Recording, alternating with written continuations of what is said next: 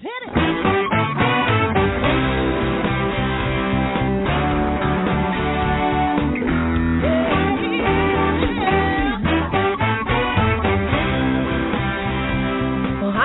And welcome to Alzheimer's Speaks Radio. I'm your host, Lori LeBay, and I'm so excited that you're joining us today. We are going to have a fascinating conversation as usual as we learn from people all around the world at all ages and stages of life.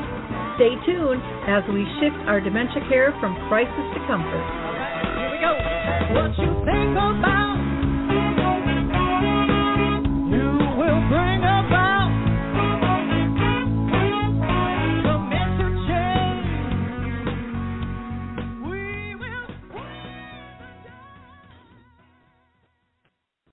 Well, hello, everyone, and welcome to Alzheimer's Speaks Radio. I'm your host, Lori LeBay, and if you enjoyed our opening music, it's called Clarion Call by the Mark Arneson Band, and feel free to go ahead and download that on any of your favorite music platforms.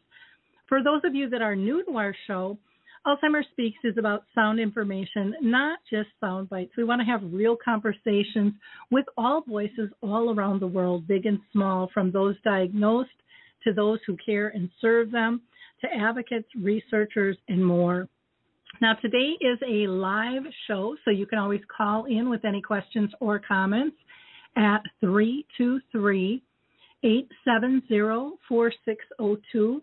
Again, that's 323-870-4602, and we would love to have you join in. Now, I'm going to go ahead and do a few shout-outs. First of all, I have to, yell out to Dementia Map, which is our global resource directory. We really encourage people to check out the variety of resources, large and small, around the world that can help you support anybody who is dealing with dementia. You will find things on there like the Memory Cafe directory, Choral Faith, who is allowing people to still download two of their apps free, Music First and Choral Faith. Till the end of the year, the Footbar Walker, Music Men's Minds, so many things. We have like 150 categories, so check it out. There's also an events calendar and a glossary and a blog there as well. And speaking of a calendar, on August 10th, I will be doing a virtual program for Artist Senior Living, and the title is called Conscious Compassionate Care for Care Partners. And anyone is welcome to go. You can just sign up by going to theartistway.com/care. Also in November, in fact, November 2nd, Together for Dementia is doing an international conference that is sponsored by the dementia research charity Brace. And you can find out more about that by going to Alzheimer's Speaks homepage. We always try to list those items there.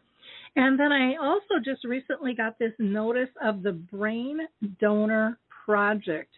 And, we can't move forward if we don't know what's going on with these brains. And so it's really important for people not only with dementia, but others to participate in this. And you can go to the it's just braindonorproject.org for more information. And my understanding, they are doing the autopsies of the brain for free, which I know when we did one on my mom, I want to say it was close to $900 or $1,000. And so, take advantage of that. Help move research forward. Now, let's get to our guest today in just a second. But first, I have to introduce you to the Footbar Walker. This is an amazing product. Introducing the life-changing Footbar Walker. I'm Peggy from Danville, Kentucky, and I'm 91 years old. The Footbar Walker revolutionized my care of George. The saving that I made from having to put him in a nursing home came to about $192,000. The foot bar walker opens and closes just like a standard walker. The only thing that is different is the top bar and the foot bar. Does that ever make a difference? Does someone you love use a walker? Do they struggle to get up from a seated position? Are you a caregiver dealing with physical pain and stress as you help your patient? The foot bar walker was designed to assist not only the patient, but also the caregiver. Patients have more control standing up, and no lifting from the caregiver is required. See how it works at thefootbarwalker.com. That's thefootbarwalker.com. Peggy, would you recommend the foot bar walker? Do I ever? I would not be in the health that I'm in today at this age had it not been for the foot bar walker. I just love that product. It was something that was developed by two friends for two friends, and it really is something, if you have anybody with mobility issues, to share with them. Now, today we are going to be talking about how dementia affects the Asian American and Pacific Islander communities. And we just don't hear enough about the diversity and the cultural differences. And so I'm really excited to have this show. And we have with us Vince Tin, who is the co-founder and CEO of the 360 Clinic, which is a mobile medical provider making healthcare more accessible to all. Vince is also a proud board member of the Alzheimer's Orange County, and I just welcome you. I'm thrilled to have you with us, Vince. How are you doing? Thank you, Lori. Thanks for having us here today. Wonderful. I'm going to introduce our co-guest here, which is Dr. Doug Trin, and he is a keynote speaker, a best-selling author, a health educator who holds leadership roles with a variety of different organizations in the community, and he is the chief medical officer at the 360 Clinic as well. So welcome, Dr. Trin. How are you doing? Doing great. Thanks so much, Lori, for inviting us to the show today. Looking forward to this. Yeah, so am I. I just think there's always so much to learn, and that's why I love doing this show. Now, before I get into my line of questioning, I always like to ask my guests one question, and that is, have you been personally touched by dementia in your own family or circle of friends? And Vince, I'm going to throw that to you first, if you don't mind. Yes, no problem, Lori. So recently my dad has been diagnosed this year with FTD, and that's frontal temporal dementia, officially diagnosed with the doctor, the neurosurgeon, our doctor at the UCI Medical. And so after that, it started really to hit me and to see what it's like the difficulty of taking care of a dementia patient, and to really feel for the family member, the caregivers of these patients. Yes. Okay, wonderful. And Dr. Trin, how about you? Have you been personally touched in your family or circle of friends? I've been taking care of patients with dementia and Alzheimer's for probably around 20 years, Lori. And what's interesting is that it was never meant to be a goal or a purpose of mine to take care of patients with memory loss. But as an internist, most of my patients are in their older age, and I've seen them throughout the entire spectrum, from being completely healthy with their mind, and then over the years just progressively developing these symptoms and signs. And by default, I became somebody who focused on memory loss. And I would imagine, some of those patients do turn into, you have some friendships just by working with them Yes. for so long as well. Vince, I'd like to ask you about how you were drawn into work with the Alzheimer's Orange County group, and a little bit about them. Yes, so I've been in the healthcare space since 2007 with our family business in a home health and hospice. When we first started out, I was actually I went out to the patient's home to do what we call explanation of benefits, EOB, whenever they get onto hospice. And a lot of our patients were AAPI community, So when I talked to them, I really connected and to see the difficulties that they were dealing with on a disease that really I come from Vietnam, so in our country we really don't have a true word for Alzheimer's dementia. And the patients and the family just telling me that, one day he's just getting older, he's losing memory because he's just getting older, and really they don't see it as a disease. They just see it as also an aging thing. So we had to, and then there was many questions where they asked us, how do we get social worker to help out? Is there anything like disability they can claim? All those things, social service things. So that's why we really, I got really involved in that and really fine-tuning our services to make sure that fits the needs in our AAPI community. Wonderful, thank you. And just for those that don't know, the AAPI is the Asian American Pacific Islanders community. So he doesn't have to say that every time over and over, but some listeners might not know that that acronym. So I just wanted to announce that.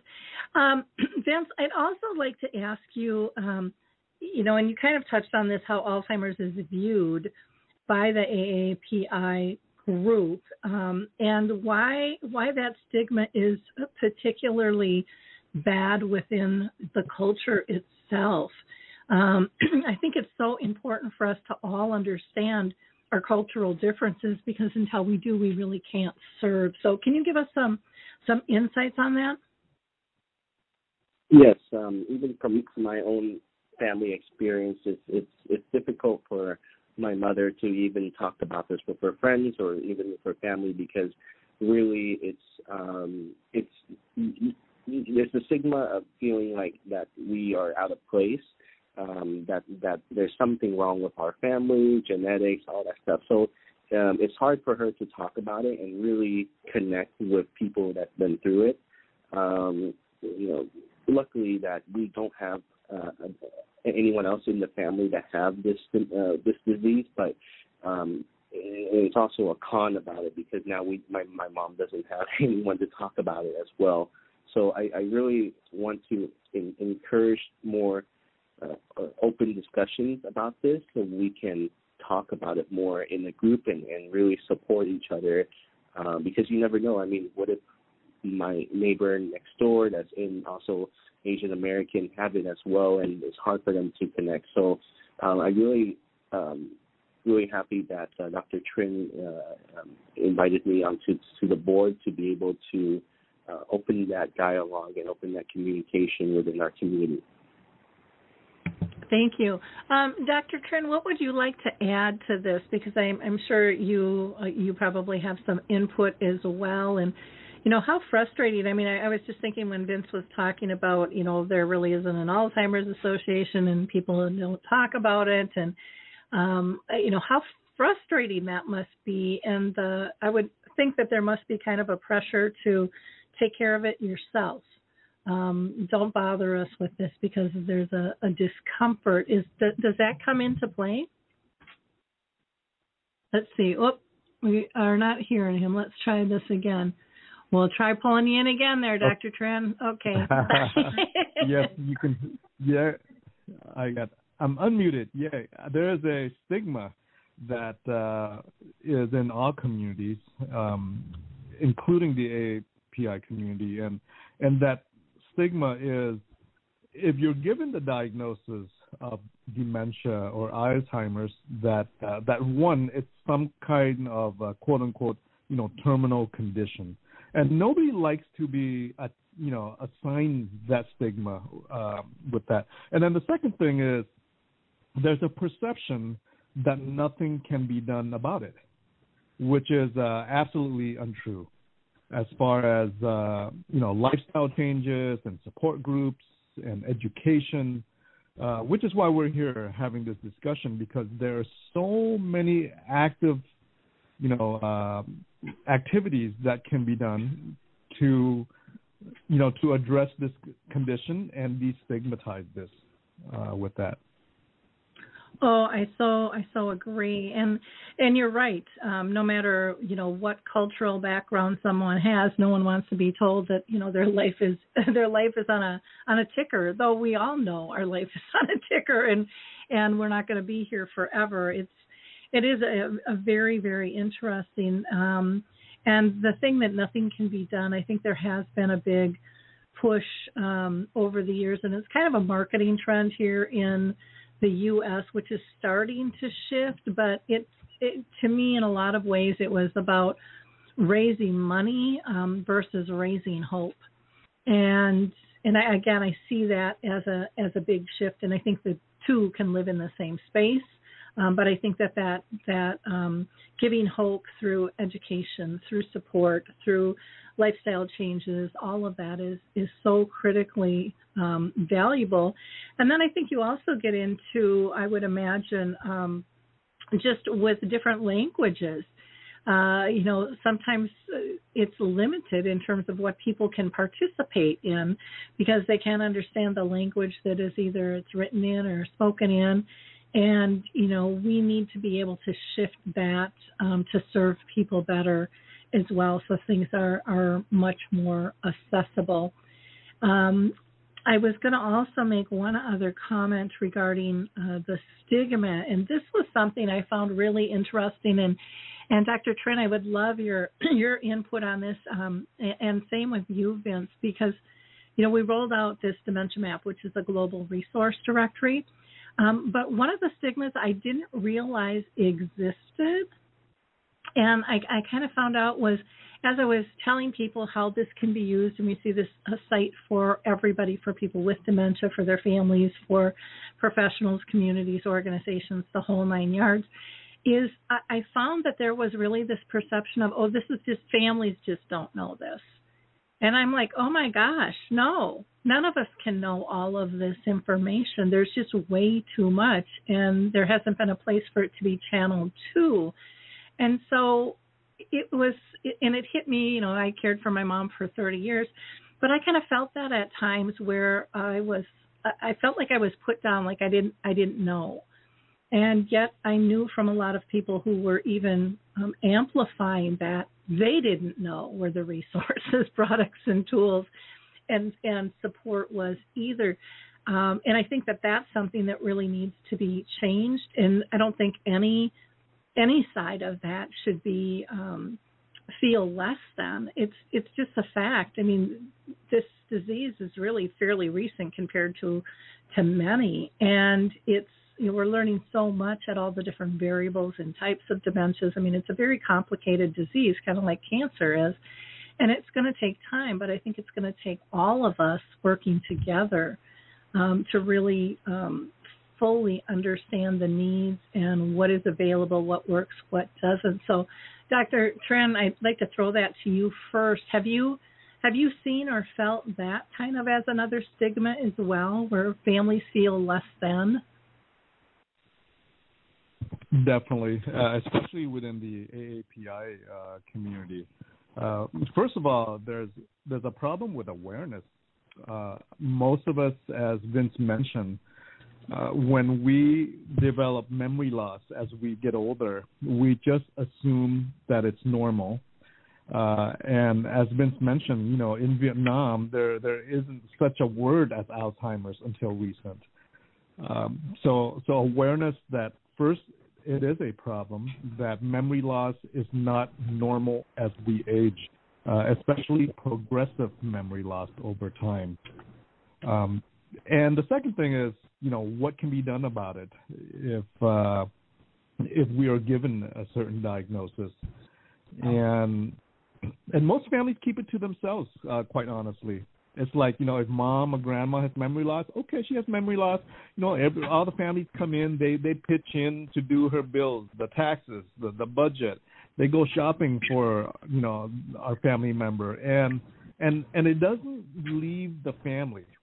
And that's the problem, is that everyone suffers, family suffers in isolation. They suffer with this condition in silos. It doesn't leave the family.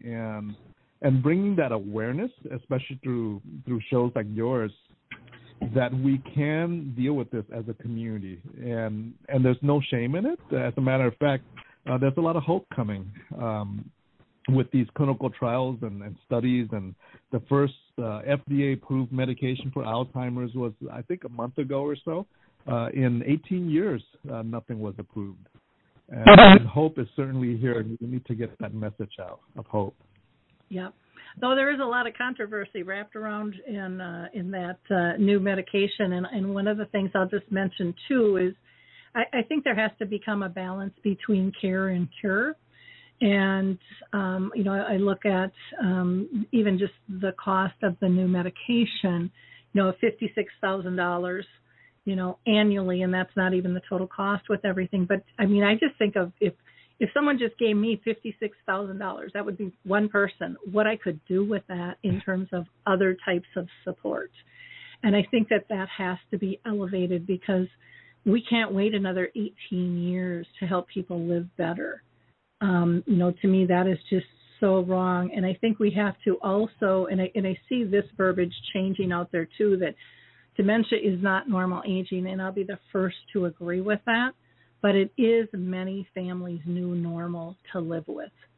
And with that, we really have to gear up and do even more and better in terms of education and awareness and support in different ways. And I think collaborating and building coalitions with one another in terms of maybe not being from a business standpoint and an organizational side, not being so afraid to share the space, because I think we can push things so much faster when we work together from a public needs standpoint. So I want to get Vince's thoughts on this as well. So Vince, what do you see, in terms of, the stigmas and, we touched on that, but, how can we make it better for families?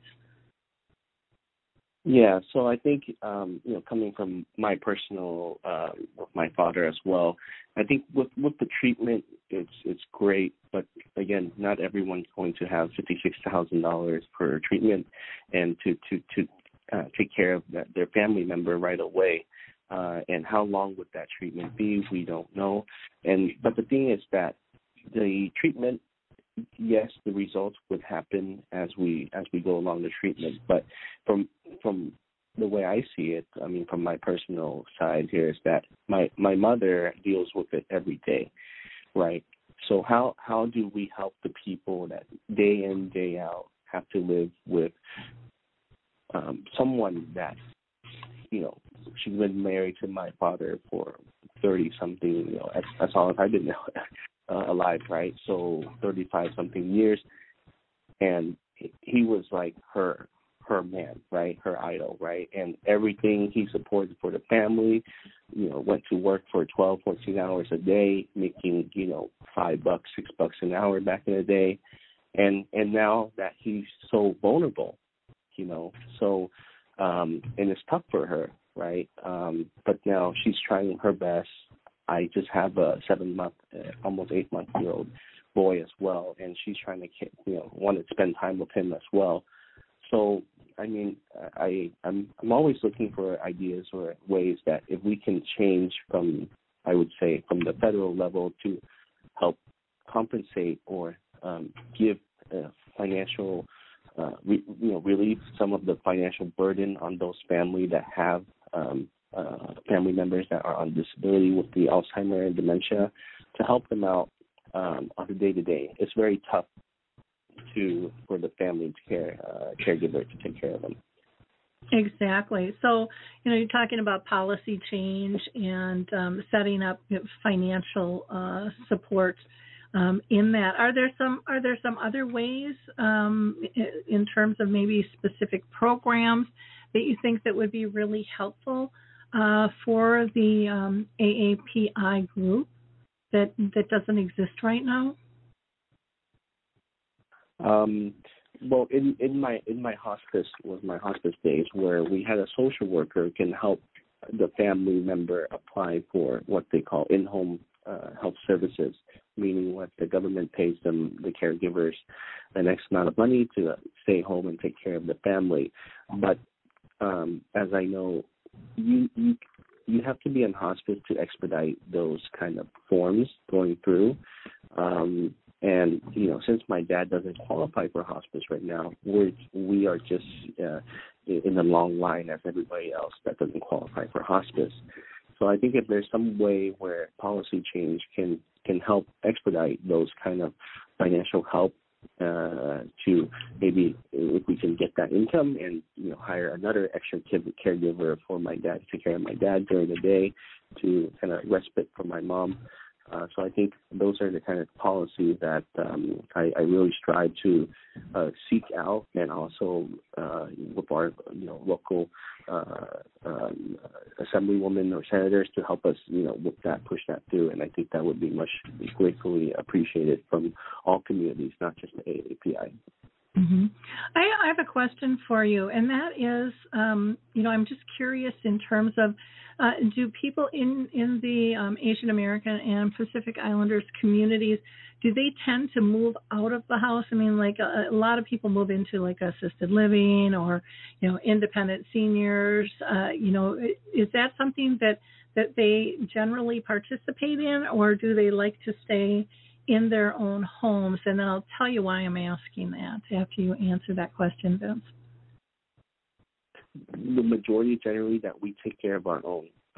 We, you can find a lot of multi-generational in the homes that from the patients at my hospice, home health patients, I go there. I see 4 generations in one home. So with, our Asian community, we really take care of our own. It's hard for us to just leave our family member in assisted living, even though it's the best one. But to get that best assisted living, there has to be financial support to back it up. From my previous meeting, I've seen, people that work in the country back then when they had a fund where you can pay into it to have assisted living costs paid for you. I don't believe that fund is still around anymore to support that. So as for someone like my parents coming over here at 30 years old, they weren't eligible for those kind of funds at that time. So there's no way for them to save that amount of money, or myself to make enough money for them to provide them a good enough place to go into assisted living. So we have to do what's best for for the family fund. It's just really taking care of our own and really having to just be there for our family until the very last day. Okay. Well, and that's what I saw, like when I sold real estate for 25 years too. It was a very different philosophy of how we care. I was just wondering, and again, I think of this just big picture wise, we have all these beautiful complexes that are out there, and they're, all kind of pitching to support independence, and you can pull in assisted or you can pull in home health care, and you can do this, and when the needs get too strong, then it's memory care or a nursing home, whatever.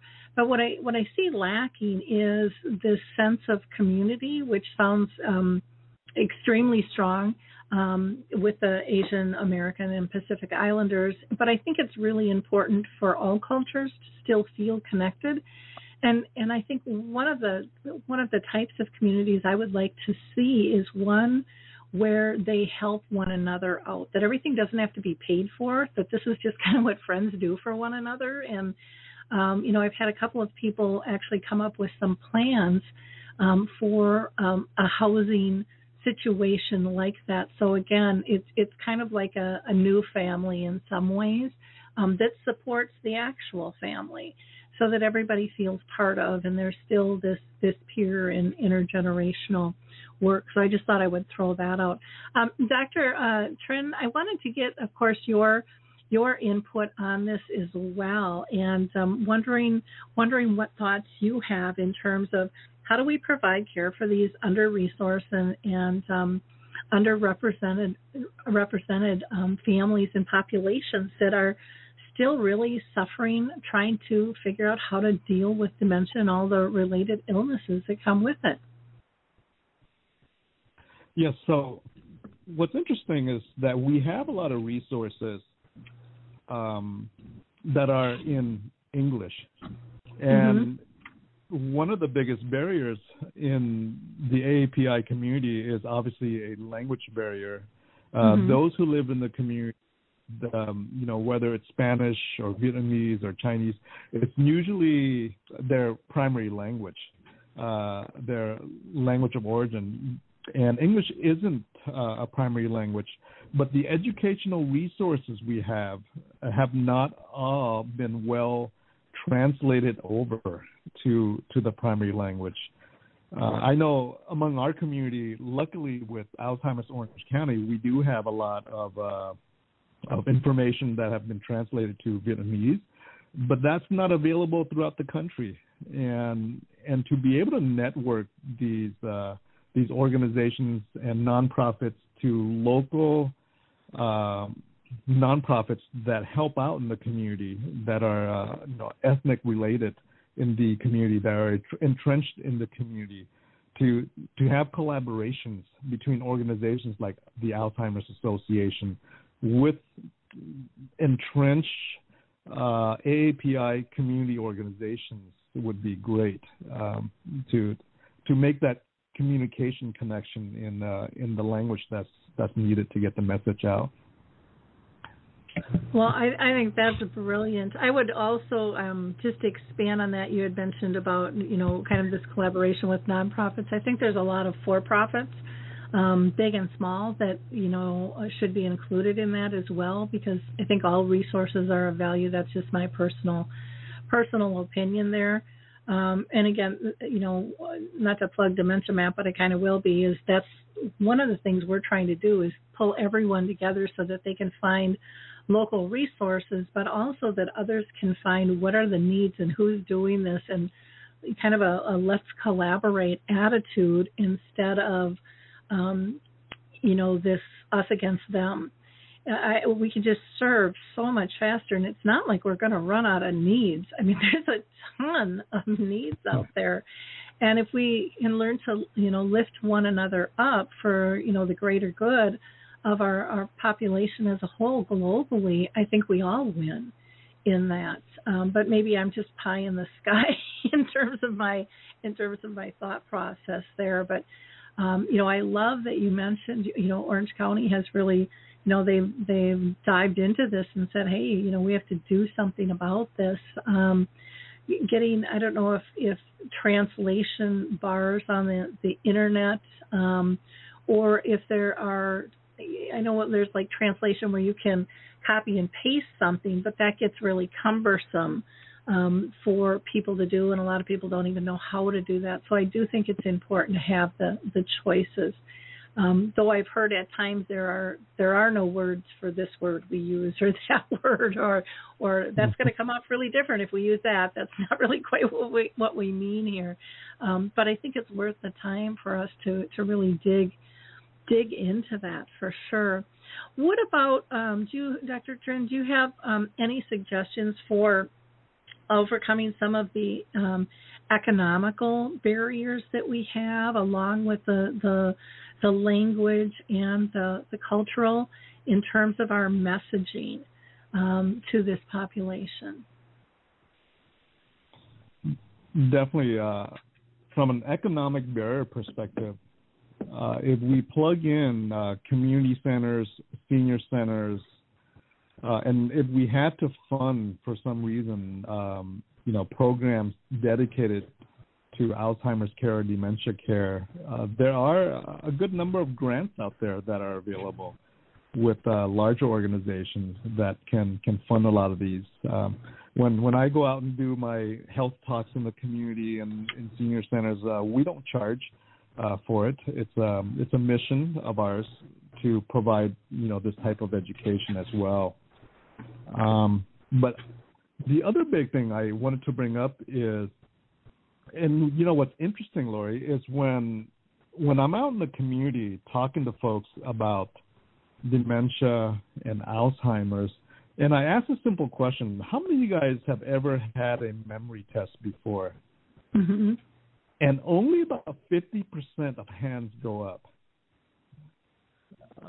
And so obviously, I don't know about the rest of the country, but in Orange County, Alzheimer's is the number 3 cause of death, right behind heart attacks and cancer. But the issue is we're not even looking for it. We're not even looking for this diagnosis or bringing awareness to it through a simple memory test at the doctor's office. And if we're not doing it, in regular doctor's office, imagine the AAPI community. Yep. I'm sure that's very lacking, right? Big issue there as well. That's a great point. And I know that, over 65, they're supposed to be starting these screenings, but I think we still need a lot of education in our medical field in terms of, how do we deal with this? How do we approach this? What's your bedside manner in terms of delivery? All of those things are extremely important. And, and I've heard over the years, I've been in this space now since 2009, and sad to say I haven't heard the messaging change much in terms of people's perceptions of what they're getting from the doctor's office. There's a handful, I think, that do a great job, who this is their passion to get out there and change, but the majority don't have the resources or the knowledge base sometimes to even know what this is, because it's hard to, and I'm not a doctor, but I know it's difficult to diagnose too, because it can mimic depression and all kinds of different things. And so that complicates it. But people have talked so often about, if the doctor just gave me some resources, I think the way they delivered their message would be so much better, because they wouldn't be feeling so doom and gloom and so lost, like there's nothing I can do. And I hear that repeatedly, that it's like the doctor, the look in the eyes, the tone of the voice, everything says there's no hope. I'm sorry, I have to deliver this message. Instead of what we've done, like with breast cancer and stuff, here's brochures, here's all kinds of things. I mean, they've got aromatherapy and all kinds of stuff going in to calm you down, and so that you can pay attention and learn and digest. And so I think we've got a long ways to go, but I think memory testing would be fabulous, and it's something that should probably be done way earlier than 65. We're seeing more people having issues at a younger age, and if nothing else, it raises awareness. If someone else might be dealing with a parent of, I never even thought this could be the issue, or I just thought it was normal aging. It's an opportunity to educate as well. I also wanted to comment on when you talked about getting into the community centers and the senior centers. Another one that I think really needs to be highlighted is the libraries, because many of the libraries now, and most people don't know this, many of the libraries have gotten grants and have sections now, a section in particular just for dementia. And, because before you didn't know, do I go to self-help? Do I go to the medical section? And they are developing tools and kits that families can take home to help them engage, and there's some really cool stuff. I mean, it's, I think, like you said earlier, it's, granted, we need more support services, but there are so many out there that so many people don't know. So we have to find a better way to disseminate, and also to connect people with all these different grants that are out there, because there's a lot of people that don't know where to find all this stuff, and you have to hire someone to hunt it all down. And there's a lack of economic ability for a lot of these organizations to even do that as well. And so I think that that's another thing that needs to change. Vince, I want to pull you into this conversation as well, in terms of if you had anything that you wanted to add about overcoming, the cultural, economic, language barriers, in terms of our public health messaging out there. Yeah, I think, like Dr. Trin mentioned, that Alzheimer in Orange County is the third leading death. And because if we talk about Alzheimer and the stigma and the support as often as we talk about a patient that, let's say, has cancer, or even just being a diabetic, right? So if you bring more awareness and education and into the community, it's easier for people to talk about it and get support because, I mean, as we know, there's a lot of people with diabetic, but they can say, it's very easy to open for them that say, oh, I have to test myself, I have to, watch what I eat, dietary, all that stuff. So I think if the community doctors and healthcare professionals are able to educate to the community more often on what the stigma and what the support is, and it's out there, I believe that the community will start opening up more, and it will take some time, but I think it's much needed in our community. Well, and I do want to give a huge plug for the Alzheimer's Orange County. I mean, if you go to their site, which is alzoc.org, they have just a ton of programs and services, from adult day to cottages for memory care. They've got classes and workshops and support groups, interfaith outreach that they're doing. They have stuff for early stages professionals. They have lots of facts and figures as well. And then they have a variety of events you can get involved in, or maybe you just want to get involved. I think with COVID we have found, and I hope we don't lose this, but, COVID, I think, brought to the realization to many individuals and families of, wow, there's a lot of needs out there that I can help with. And so people wanted to volunteer. They wanted to get involved. And I'm hoping that organizations really capitalize on that, because I don't think it's something that's going to go away. I think it was just amplified during COVID, to get people to advocate, to become a dementia friend. There are just so many different things that people can get involved in, but they need to know where to go. And Orange County is just a wonderful, wonderful resource there. So I appreciate you bringing that up. I think messaging and consistency of messaging from many angles is a critical step to make people feel that they are included instead of excluded, to make them feel proud instead of shamed. And, we do that by telling stories, by, allowing people to get comfortable and be part of, instead of, I think so often with supports, and Vince, I'd love your opinion on this, but I think so often even with support groups, people think, oh, they're going to try to fix me, and sometimes we just want to really be supported. People understand what's fixable and what's not, but how you can live a better life, how you can live more graciously alongside this disease. Thoughts, Vince? I totally agree with what you said, Lori. And really, the Alzheimer's, the patient itself, their mind is not totally there anymore, and it deteriorates. I feel like there's a huge burden on the ones that are around the patient, and if we don't have this type of support for them, I feel like that could lead them to cause other disease and health issues related to the caregiver as well. So for myself, I try to bring my son over many times for my mom to take care, so she can take her mind off and be really happy that she's with my firstborn. So things like that. But I'm really worried that in the long run, as this drags out, because my dad is only 65, so I really wish he can live to the 80s. But then again, that amount of time in between it's going to really impact my mother as well. And I fear that it would limit her life expectancy as well while she takes care of him. So we have to not only taking care of the patient and paying attention to the patient, but it's everyone around the patient that's really affected.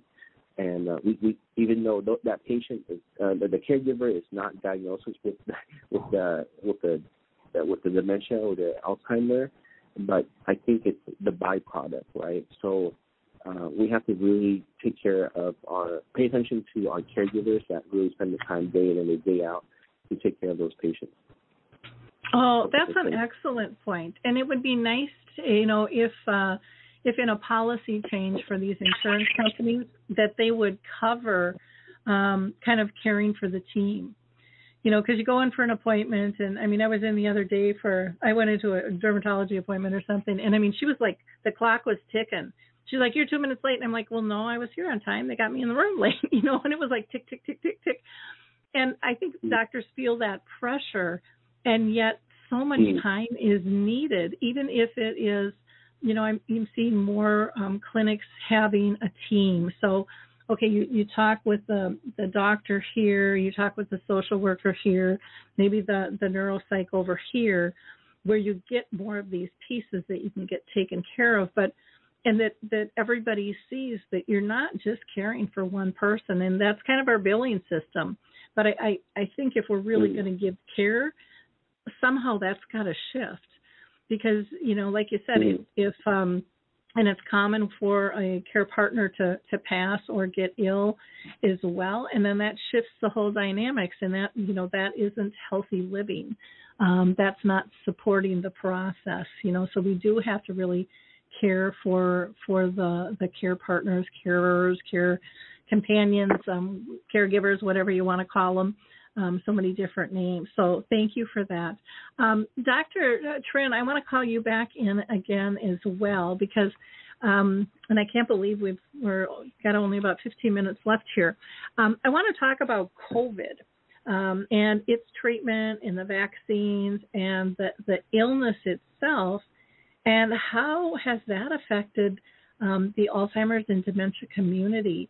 You know, we've heard a lot about that, and not so much recently, but for a while there, you know, it was pretty devastating in terms of what we were seeing in communities, but people really weren't focusing on family life. So I'm interested kind of in overall, what are your thoughts on how has all of this affected, you know, living well with dementia?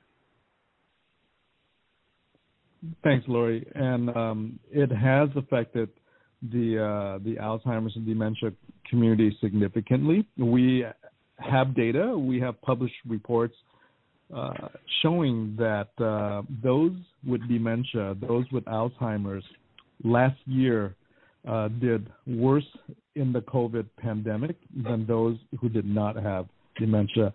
If you had Alzheimer's and you caught COVID, your risk of dying was higher. You had a higher mortality rate. And unfortunately, a lot of these outbreaks and epidemics initially occurred in retirement communities, in nursing homes, in senior centers, in locations where our patients live who had advanced, moderate, and advanced Alzheimer's. And that made it even worse, because you now have a group of patients in one location, all with Alzheimer's, as COVID, you know, spread throughout this location. We definitely did worse.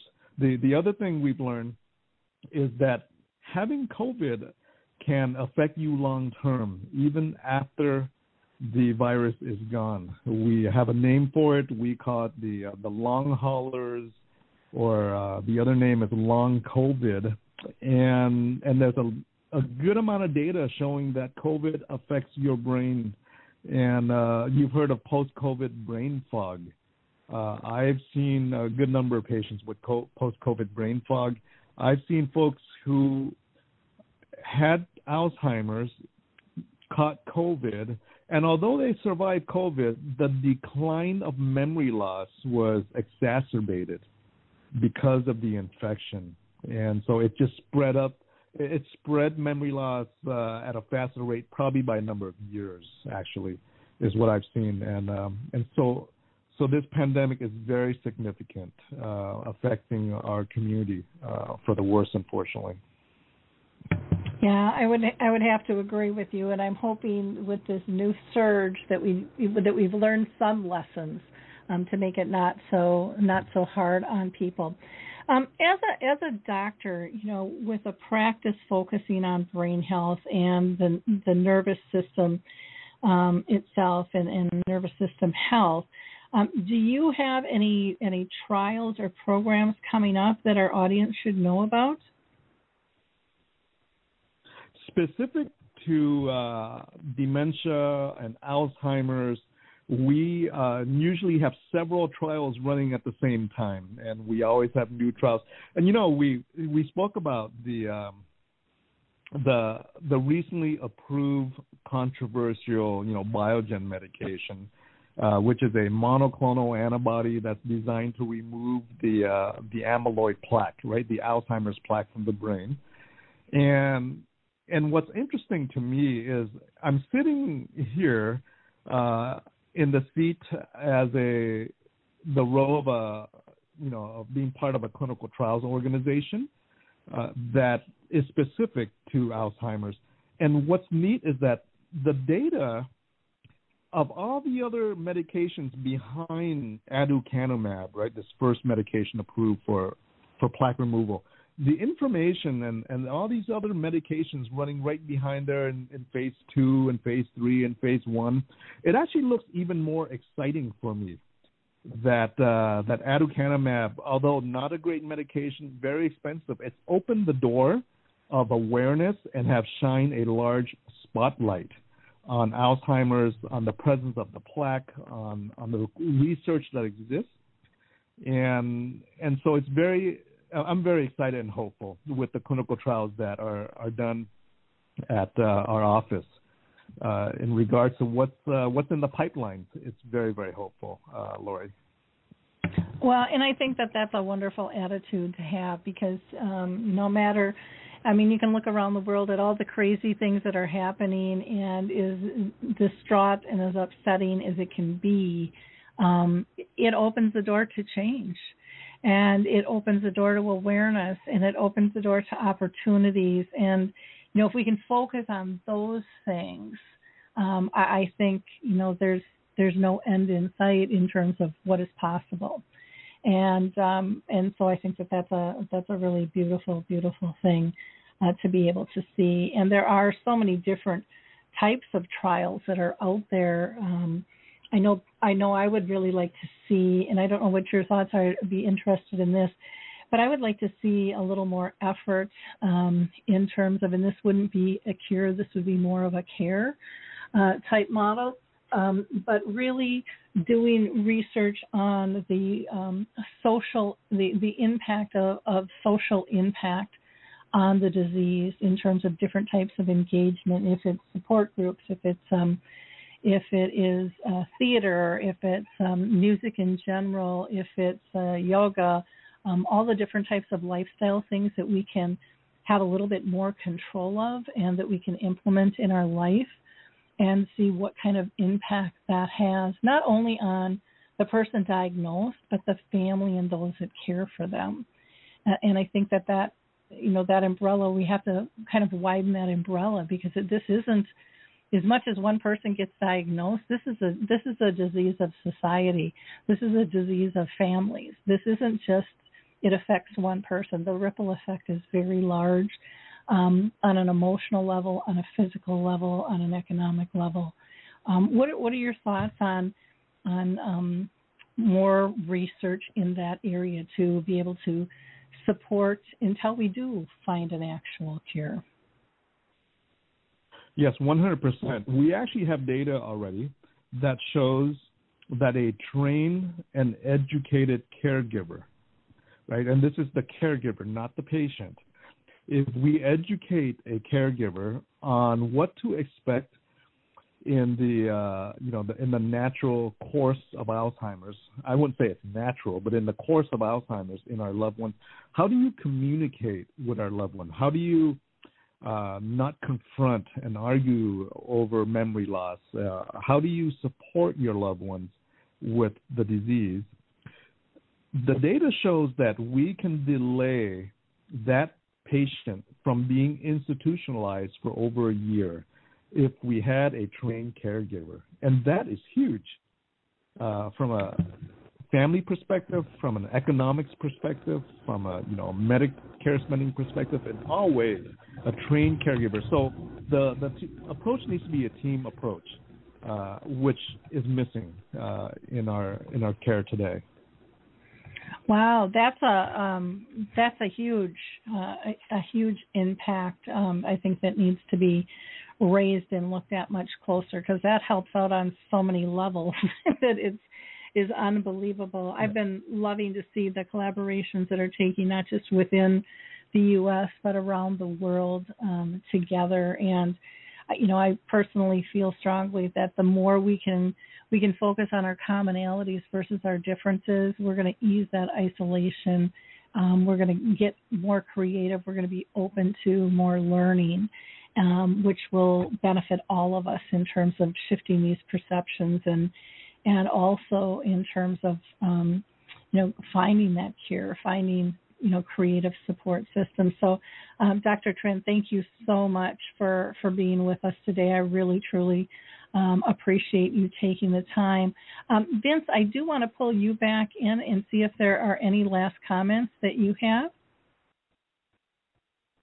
No, Lori. I mean, again, I see it from the family side, and there's a lot of support that, again, our policymakers can really recognize this disease that's very strong, and it's very not only affecting the patient, it's also the family that's around it, and especially in our AAPI community. So I really hope our AAPI policymakers can really see this and make any step possible to help the community and the family that's in it as well.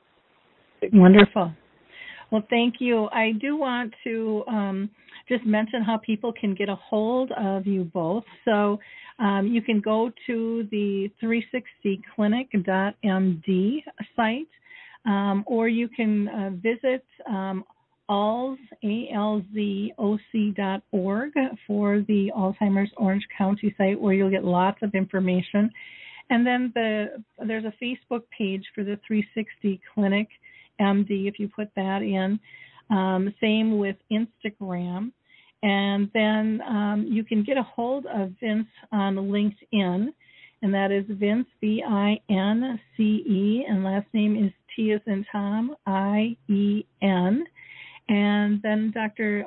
Dung Trin, LinkedIn is, again, you can go to Dung, and that's D-U-N-G, and last name T-R-I-N-H-M-D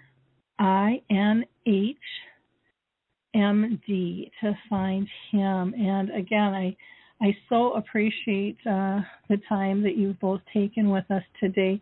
Dr. Trin, was there anything else that you wanted to add that we hadn't covered? I just want to say thank you so much, Lori, for the opportunity to meet and chat. And I think the more conversations we have on this huge issue and topic, the better we'll be to be able to collaborate among organizations and groups. Thank you. I agree too, and I hope this conversation was helpful not just to Asian American and the Pacific Islanders, but to all. I think we are all in a better position when we understand one another and the needs. And I think we find out so often that, our needs are very, very similar. They might have to be delivered different. They might have to be delivered in a different language, or a different time of day, or whatever it might be, to a different generation. But all of those things are of value to all of us to learn. And so I would really encourage people to step up and step in and be part of dementia awareness. Don't be shy about your thoughts and ideas. Every single service, support, and tool that is out there was created because of a need. So don't think your need is any less than anybody else's. Get it out there, because chances are somebody else needs it as well. So with that, we'll go ahead and wrap up the show. Again, I just appreciate the conversation today. I think it was a really healthy one. I know I learned a lot of things here, and we encourage people to go ahead and check out and connect with our guests and their websites for more information. And you can always go to alzheimersspeaks.com for more resources that we have, or dementiamap.com, which are both free and accessible to use, as is their sites, along with the Alzheimer's of Orange County. So don't be shy. connect. We want to hear your voice. And if you think you might be our next guest, feel free to reach out to me at radio@alzheimersspeaks.com. Have a blessed week, everyone. Look forward to talking with you soon. Bye now.